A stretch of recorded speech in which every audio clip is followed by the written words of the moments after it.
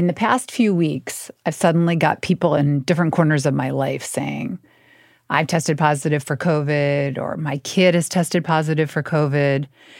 And the more people that I'm talking to, it feels like, oh, are we seeing COVID rise again? It sounds all like anecdotal and unscientific, but I have heard from experts saying this is actually a good indication that COVID is on the rise. That's Fenit Nirapil, a health reporter for The Post. He's been covering this recent uptick in COVID cases and a small but notable rise in hospitalizations. After months of decline, numbers from the Centers for Disease Control and Prevention show that reported cases and hospitalizations are on the rise. A summer wave of COVID ramping up. Now, the virus is far less deadly, but the timing comes right as kids and teachers head back to school. Fenit says that this increase in COVID is probably due to a few things. There's a new variant around called EG5. People are traveling more because, summer. And the extreme heat that a lot of the United States has been experiencing recently is keeping people indoors, which can make COVID spread. So if you're the kind of person who takes more COVID precautions when you see COVID rising in your community, this is the time to do that. From the newsroom of The Washington Post, this is Post Reports. I'm your guest host, Michelle Borstein. It's Thursday, August 24th. Today, what you need to know about COVID boosters, the new variant, and how to protect people most at risk. Plus, what the fall season of other respiratory viruses, like the flu, might look like.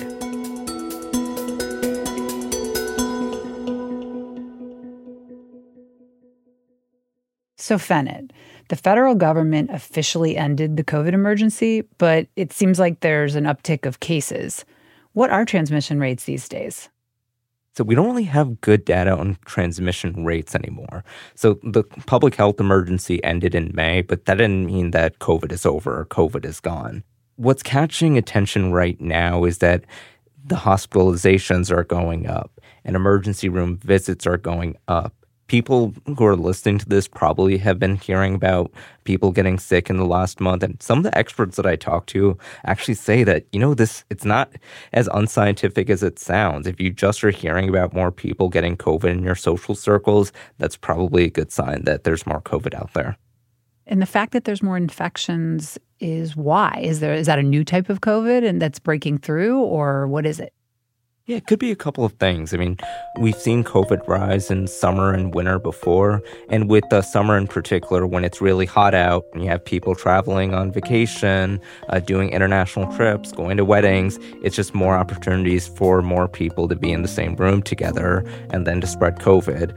We are also seeing a new variant that's on the rise, that's EG5. There is a fast-spreading new subvariant of the coronavirus that's raising concerns among health officials around the world. The CDC says the EG5 variant, otherwise known as Eris, now makes up the largest portion of new COVID-19 infections nationwide. So for most of 2023, we've had this lineage of variants called XBB and its various versions. That's made up most infections. But now we're seeing about 20% of new cases are estimated to be linked to EG5. They're all part of the Omicron family, but when you have something new like EG5, there's evidence that it's more adept at overcoming immunity that we've been developing through past vaccination, through our past infections. So that's something that scientists are looking at right now. But the good news is there's no evidence that suggests that EG5 is making people any sicker than the Omicron descendants that came before it. But it might be contributing to this rise in transmission. So, Fenit, the government is no longer mailing people free tests, and a lot of insurance companies are not covering it. So how should people think about testing? I think this is one of the starkest examples of the consequence of ending the public health emergency, because now it's much harder to get tested for COVID, or it's much more of a financial burden, because now every time you have a cough or a sniffle, or every time you are in the same room as someone who later tested positive for COVID, you have to decide, is it worth the $10 to $15 per test to test myself for COVID? And particularly if you have to test multiple times over a whole week, And particularly for parents of small kids, those costs can add up when you have a big family that all needs to be tested too. So in terms of like how people should navigate this, one, there are free tests that are still out there. You can check with your local government. You can check with your employer or your doctor's office to see if any of them are still giving out free tests. If you're a lower income person, a lot of federally qualified health centers are still distributing free tests as well, and Medicaid is covering the cost of over-the-counter tests until fall 2024. And then in terms of when should you get tests, this is a tricky one because I haven't really seen clear guidance coming out of the federal government on what are the parameters for getting tested. I do think if you have symptoms and if you've had a known exposure, that is probably one of the biggest triggers for getting tested. And also, if you are someone over the age of 65, or if you fall in a high-risk group where you would benefit from getting on antivirals to prevent the progression of coronavirus into severe illness, it's worth getting tested early on because antivirals are best administered in the early days of disease. So if you do get COVID, what's the guidance right now about quarantining? So the CDC says that if you get COVID, you should isolate for at least 5 days after you first develop symptoms, or if you're asymptomatic, after you first tested positive. And then after day 5, they say you should still wear a mask until at least day 11. I've heard other experts say that you don't necessarily have to isolate for 5 days if you test negative on a rapid test beforehand. Everyone is infectious for different periods of time, and not everyone necessarily needs to be isolated for 5 days to avoid spreading the virus. I feel like we have to include that context of society does not incentivize isolation. Airlines aren't giving people refunds who don't want to fly while they have COVID. I mean, it's not like the government is giving you reimbursements either if you choose not to fly while you have COVID-19. There are a lot of employers who are still pressuring workers to come back into work, even if they are testing positive too. So the way society is set up is not set up in a way that's incentivizing people to actually follow isolation.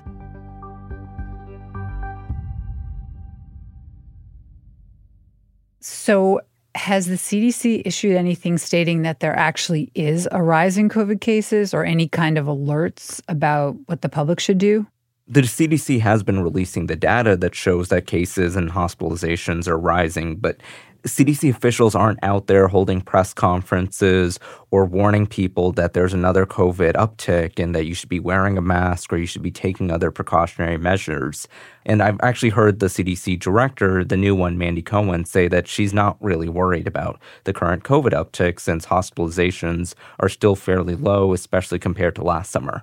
So a lot of it does go back to the individual. And you might be hearing things from your local health departments, although a lot of local health departments aren't really flagging these upticks anymore. And I should also say too, even as we are seeing hospitalizations and emergency room visits rise, they're rising from already low levels. So we're still seeing hospitalizations and emergency room visits a fraction of where we were at a year ago. So in terms of how people can protect themselves, now that coronavirus is rising again, you can wear a mask when you go to indoor settings. When you're hanging out with people or going to big events, you can test beforehand or ask other people to test beforehand too. This is also a good time to be more vigilant about symptoms. So sometimes it can be hard to tell the difference between COVID or allergies or a cold. Because COVID is rising again, it's time to be a little bit more alert to those kind of symptoms and then staying home if you're sick. And then also staying up to date on your vaccines is one of the best ways to protect yourself against a severe illness. So what is the most recent guidance about getting vaccines and boosters? So right now, the vaccine that's on the market is the bivalent booster, which was released last September, and that targets the BA4 and BA5 variants that were dominant last summer but are no longer in circulation. So the guidance is that people who are over the age of 65 or who are immunocompromised, they qualify for a second dose of that booster. So if you haven't gotten a second dose, you could still get that now. But then we have a new booster that's coming out probably by the end of September, and that's designed for the XBB boosters that have been making up most infections this year.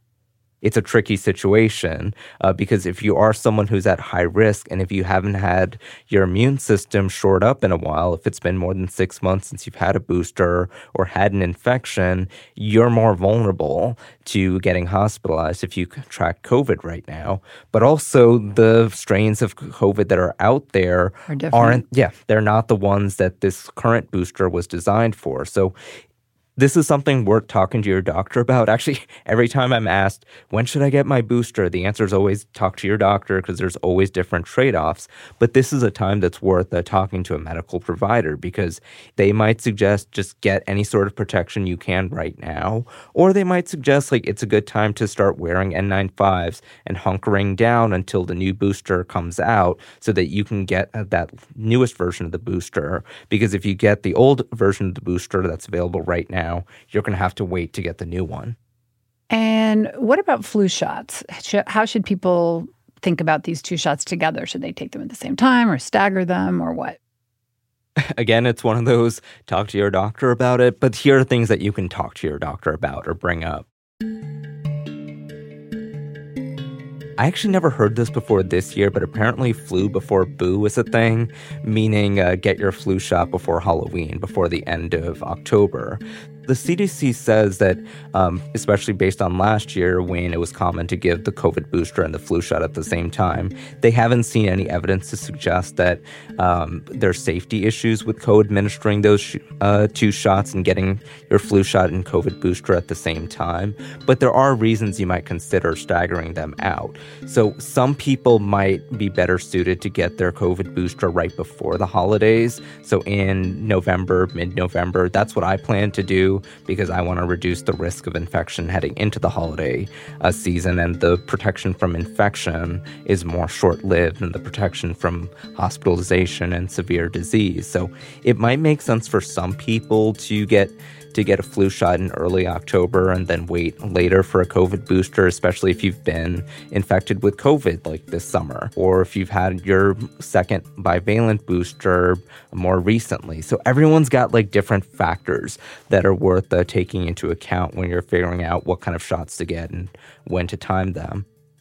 This fall, there are also new vaccines for RSV, which is a respiratory syncytial virus, and that's one of the most common respiratory viruses that are out there. Almost everybody gets exposed to and gets infected by RSV, but it's infants and seniors who are at the greatest risk and who are hospitalized and even die from RSV. So for the first time this year, seniors can be immunized for RSV. In fact, it's already there on the market. People over the age of 60 are recommended to talk to their doctors on whether an RSV vaccine makes sense for them. And the FDA just approved a maternal vaccine for RSV that you administer the vaccine in the third trimester of pregnancy, and then mother can pass antibodies to baby, which would protect them for the first several months of their life.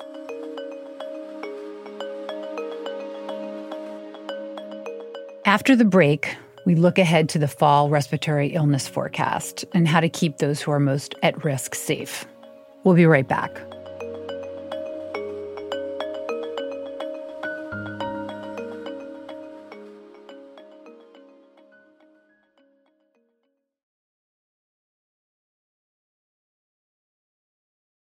Fennett, what are health experts saying about the forecast for this fall and winter in terms of infections? I mean, last year, hospitals were totally overwhelmed by all types of respiratory illnesses in addition to COVID. So what do they think is going to happen this year? It's hard to predict. So last year, there was a big strain on hospitals because it wasn't just COVID that was increasing, but it was RSV, particularly in young children, and then flu coming back. What's become known as the triple-demic is leaving so many people sick. The big three in this case, COVID-19, RSV, and the flu. States like New York. Because in that first year of the pandemic, we didn't really see flu or RSV. Now we're at that phase of the pandemic that we're not taking the same kind of protections anymore. So whether we'll see a repeat of that is unclear, because with RSV in children in particular, that seemed to be a more of an anomalous year because you had toddlers who weren't exposed to RSV earlier in their life, and then they were more likely to get really sick when they had RSV for the first time. And then you also had an RSV season that was earlier than expected. So that was really one of the major drivers of strains on the healthcare system last year. And then with COVID, the longer that we've gotten deeper into the pandemic, the less strain on hospitals that we're seeing, because people are still getting infected, but because of all the immunity that we've built up from our past infections and from our vaccinations, fewer and fewer people have been going into the hospitals. If we're also talking about what the next few months are going to look like, I should mention that there's this new variant that scientists are really concerned about called BA.2.86. That's because it's the most highly mutated version since we actually saw Omicron arrive. And what that means is that because it's so mutated, our antibodies are going to have a harder time recognizing it and preventing infections. So I know we've been hearing this with variants for the better part of 2 years, that it's more immune evading, but it doesn't cause more severe illness. This one is different because it's morphed into such a different kind of virus that it can be even more immune evading than the ones that came before it. And that means that people who got infected in the last year are going to be more susceptible to reinfection. And it also raises the concern that the new booster isn't going to be particularly effective at protecting people against this new variant. I should also add the huge caveat that there's not many cases of BA.2.86 that have been detected so far, but there are signs of international transmission here. So it's something that experts aren't saying that we should panic about yet, but it is something worth watching. So who's at risk for the most severe cases of COVID right now? It's people who are over the age of 75, particularly people who have underlying medical conditions or who are severely immunocompromised. That means people who are undergoing chemotherapy or recently underwent a organ transplant. And even within that group of immunocompromised people, we're often talking about people who are over the age of 75. And that's because if you're in one of these groups, your immune system is going to have a harder time fighting off coronavirus. Your body is going to have a harder time remembering the lessons from receiving vaccines and from getting coronavirus before to really fight off that virus and prevent severe disease. And so what about for these people? What do public health experts say about how to keep them safe? So this is a group of people that's especially vulnerable right now because society has essentially abandoned COVID precautions and attempts to reduce transmission. And I think one of the biggest complaints that I've heard is now even hospitals and doctors' offices aren't requiring masks anymore. So you have people who are coming in for care who are some of like the most vulnerable people in our society, and they can't count on their doctors or nurses to be wearing a mask anymore, or they can't count on other patients in a crowded waiting room to be wearing masks. So with the guidance on how to protect them, often it does come back to get your booster and stay up to date on your shots, even if it's not perfect at preventing infection or preventing severe illness. That's why older people and immunocompromised people were urged to come back to get a second dose of the bivalent booster. And then all the other usual precautions apply. Wear a high-quality N95 or KN95 mask. Have people test for COVID before coming over. Avoid crowded venues like going to concerts or going to weddings. So there's a host of things that people can do, but a lot of what we're seeing is putting the onus back on the individual rather than a collective effort by society to protect the most vulnerable. What about long COVID? What's the risk of getting long COVID, and what new information do we have about that? We do know some things about long COVID, and I think sometimes people are left with the impression that anyone can get long COVID and we're all at equal risk. And yes, like anyone can get long COVID, even if you did have a mild or moderate case of COVID-19. But we also do know that there's different risk factors, just like with someone contracting COVID in the first place. So older people, people with underlying conditions like obesity or lung disease, and people who had really bad cases of COVID-19 that left them in the hospital, they're also all at higher risks for long COVID too. So the usual risk factors you see for COVID-19 illness also apply when it comes to long COVID.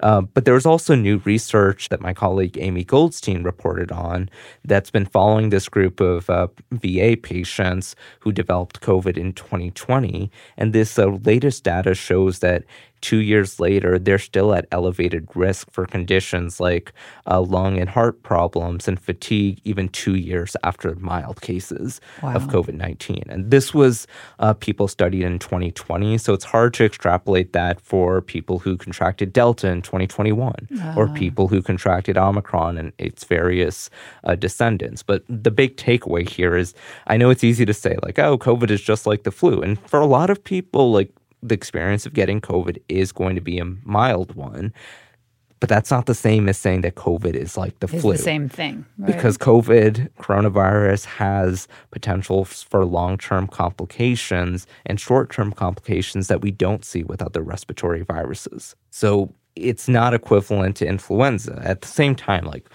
COVID is a respiratory virus. Not everyone is going to have a horrible experience with it. And I know this can be like tricky to wrap your mind around, that two things can be true at once. Your individual risk from COVID can be fairly low, but when we're talking about nearly everyone in society being exposed to COVID, that small percentage risk still translates to a lot of people who are dealing with long COVID, who are still getting severely ill, or who are getting those mild cases that are called mild, but you can still feel like the worst illness of your life. I know that boosters are one of the things that we've been using to prevent the spread of COVID, but it seems like other things like masking and social distancing are mostly gone. What does that say about how our country is addressing the ongoing threat of COVID? U.S. health officials have essentially moved on from treating COVID as an emergency. There's differing views in the public health establishment on whether COVID is still worth the same kind of effort it's been worth over recent years. But we do know that COVID is still taking a toll, and it is still killing hundreds of people a week. The death rates still are at the lowest level since the pandemic started, but it is still killing hundreds of people a week. It's the kind of thing that if we saw this happening in 2019, it would have been an anomaly. It would have been the kind of thing that really worried us. But we're at that point that like our reference point for COVID has been like the peak of the pandemic when you really saw widespread death and misery. But we are still losing a lot of Americans. It is still inflicting debilitating long-term effects on Americans too. And Americans are at that point now that you can't really count on a collective effort of society and government to protect you from COVID-19. So as I mentioned earlier, the onus is back on individuals now. Well, Fennett, thank you. Thank you for having me. Fennett Nirapil covers health here at The Post. That's it for Post Reports. Thanks for listening. Today's show was produced by Ariel Plotnick with help from Milana Gordon and edited by Monica Campbell. It was mixed by Sean Carter. If you're looking for the latest updates on the big news of the day, check out our morning news briefing, The 7. That podcast is hosted by Jeff Pierre, and he brings you through the 7 stories you need to know about every weekday morning. You can listen to it wherever you listen to podcasts. I'm Michelle Borstein. We'll be back tomorrow with more stories from The Washington Post.